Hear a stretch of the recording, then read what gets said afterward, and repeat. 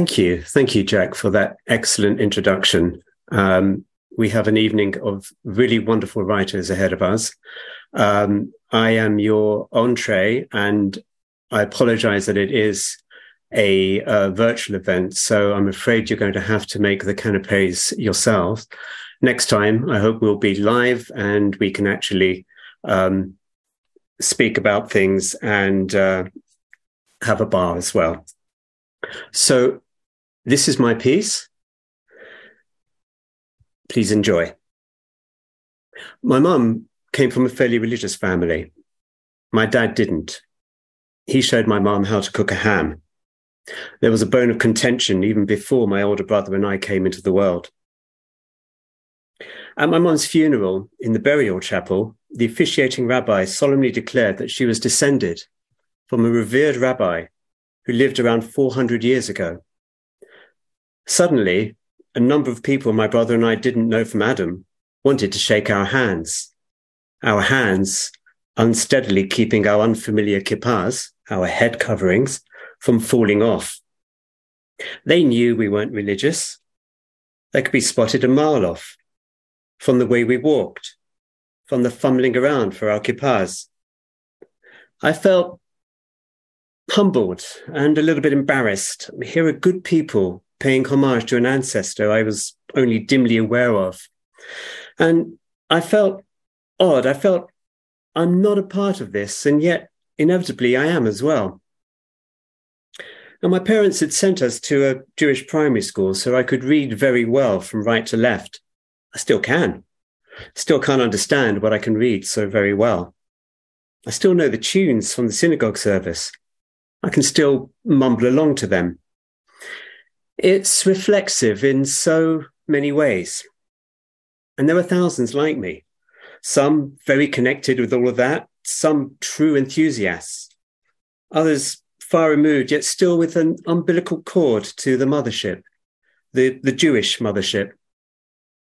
The United Synagogue, which is one branch of the Jewish community tree, but claims to speak for all Jews in the equally United Kingdom, launched an initiative to retain and reclaim young Jews to the faith, stop losing them to atheism or indifference and football.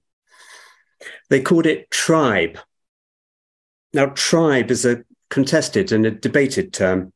When you call yourself tribe, you run the risk of perpetuating certain stereotypes and prejudices. It suggests a distinct social group, part of, and yet not part of, the wider community. There is one area of tension between Jewish and multiculturalism, itself a highly contested and debated term.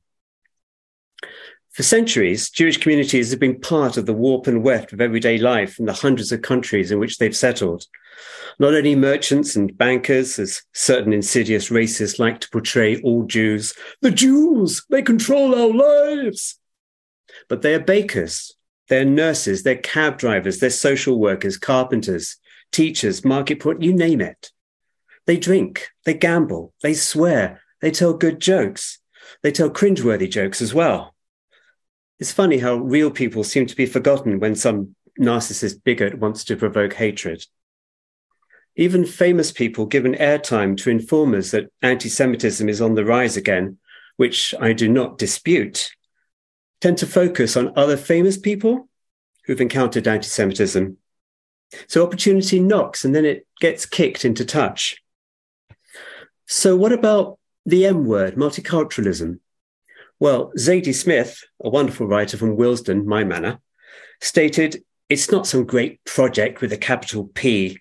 It's something we experience in our everyday lives. We do it without a primer. To a large extent, this is all true.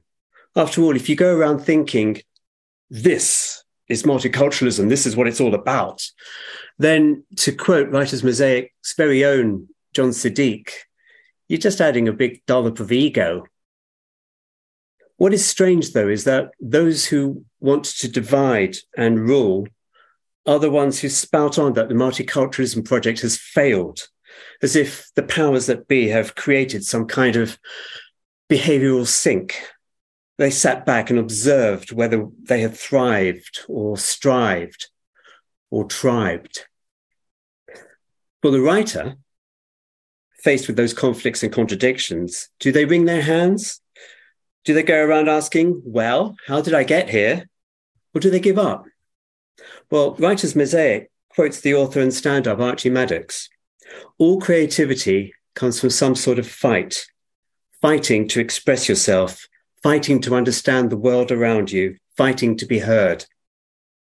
For writers who are Jewish, which is as much freer description than Jewish writer, the fight is ever present. How not to write about what you're expected to, how to be yourself and not subservient to the views of others. How do you write and not be identified and even vilified as being the wrong kind of Jew? Right now, a very popular writer who happens to be Jewish has been effectively barred from appearances at Jewish cultural events and venues. And why? All down to an absurd and also tragic set of circumstances not of their making. They are unsafe. As a writer, you could be guilty of crimes you never committed. And the irony, one of the many ironies, is that this makes for a tragicomic story. And now that Kafka's no longer around, somebody should write it. So being brought up with the fear of transgression becomes an open temptation to do exactly that, to transgress. Writers do it, for that's part of their existence. Writers who are Jewish possibly specialize in transgression because there are so many boundaries to break. There's the wrath of a jealous God. There's the rejection of your community, wherever that might be. There are political, religious, social, cultural rules, conditions, nuances to break. Look for a pillar of fire, and there you'll find a writer. Now, the other wonderful people in this broadcast tonight are all writers. They're bloody good writers. They're explainers, illuminators, mystifiers, tricksters to be trusted, pricking veins with the writer's needle. Me? Well, I'm not a writer, unless you include the stuff written on buses or trains and these days kept in folders marked miscellaneous. I can't call myself a writer. It's like visiting Paris and saying I've been to France. I edit a bit, the writer's nemesis. I'm the let's cut those 10,000 words, shall we? Kind of guy. The let's lose the episode in the laundrette. It doesn't really advance the story sort of guy.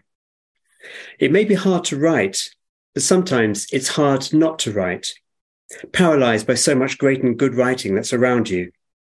And sometimes it's harder not to tell a story than to tell it, which goes back to my dad, he of the ham. He escaped from Vienna a few weeks after he turned 18. That was July 1939.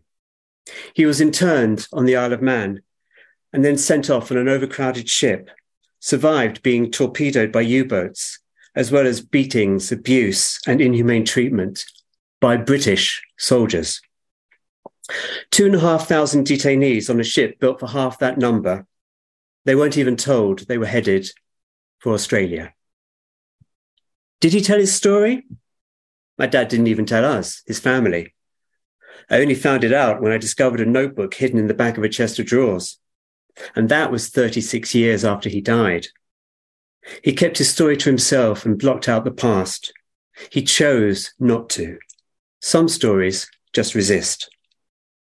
And writers who are Jewish are bound up with the past. The collective tragedies of early generations cast giant shadows over everything. So can you be a writer and not write about this? Or where can you transgress? One of the transgressors was a hero of my student days, was Michael Horowitz. He was a beat poet and a little bit batshit crazy. He was responsible, or irresponsible, for the Poetry Olympics, a series of events in the early 1980s which brought poets into places like the Roundhouse and even Westminster Abbey. I fell in love there with Linton Kwesi Johnson, with Fran Landesman, James Berry, Liz Lockhead, John Cooper Clarke, so many more. I saw Michael Smith, one of the great dub poets, sadly murdered a year later for being a thorn in somebody's side. But here was something special, a great celebration of multiculturalism. So great it couldn't possibly last. Maybe it was a middle-class, self-indulgent culture fest, another great big dollop of ego. But you can write about Jewish multiculturalism without being trapped by the past, or being trapped by questions of identity, for that matter. In this, Jewish people aren't alone. In his Granter essay, which became the new book, I'm Black So You Don't Have to Be, Colin Grant of This Parish, Writers' Mosaic, asks, can the Black author really write out of their colour? In writing about Black characters, can they ever escape race? When I worked at the Kilburn Bookshop, the High Road hosted this huge graffiti, letters that read, Remember 1690. I prefer to think of more recent times. The Battle of Cable Street, for example, when the Irish and the Jewish in the East End of London came together to stop the fascist black shirts. Look up on Writer's Mosaic, the wonderful essay by Rachel Lichtenstein. Look up Eva Hoffman, who wrote about Jewish and Polish multiculturalism that thrived between the wars. In both cases, though, we know what happened next.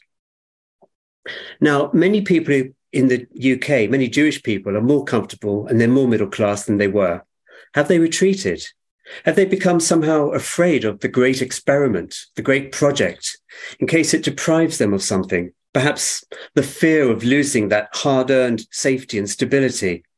The fear maybe of having to pack and leave, the story of the last 100 years for so many Jewish people. Some have, quite possibly, but the great majority in their daily lives are immersed with the communities in which they live and which they work. They are the cabbies, the doctors, the teachers, the artists, and the writers.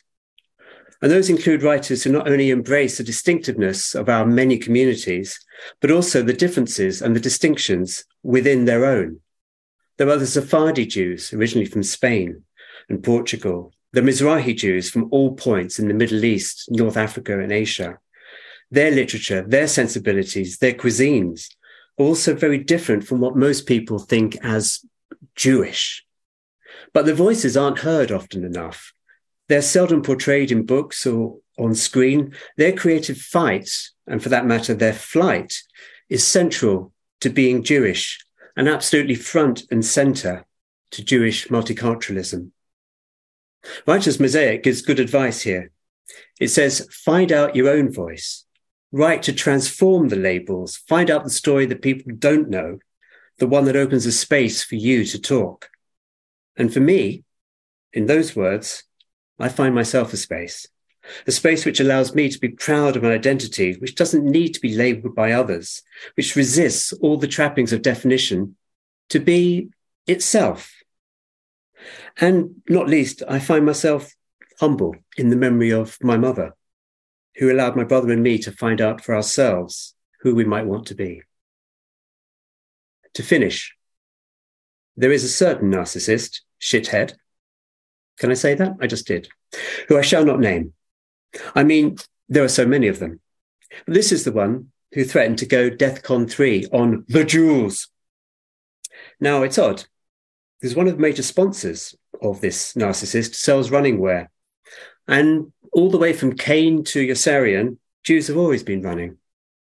The sponsor's tagline is one that we all know, we're all familiar with it. It's a tagline that celebrates multiculturalism. Just do it. Thank you.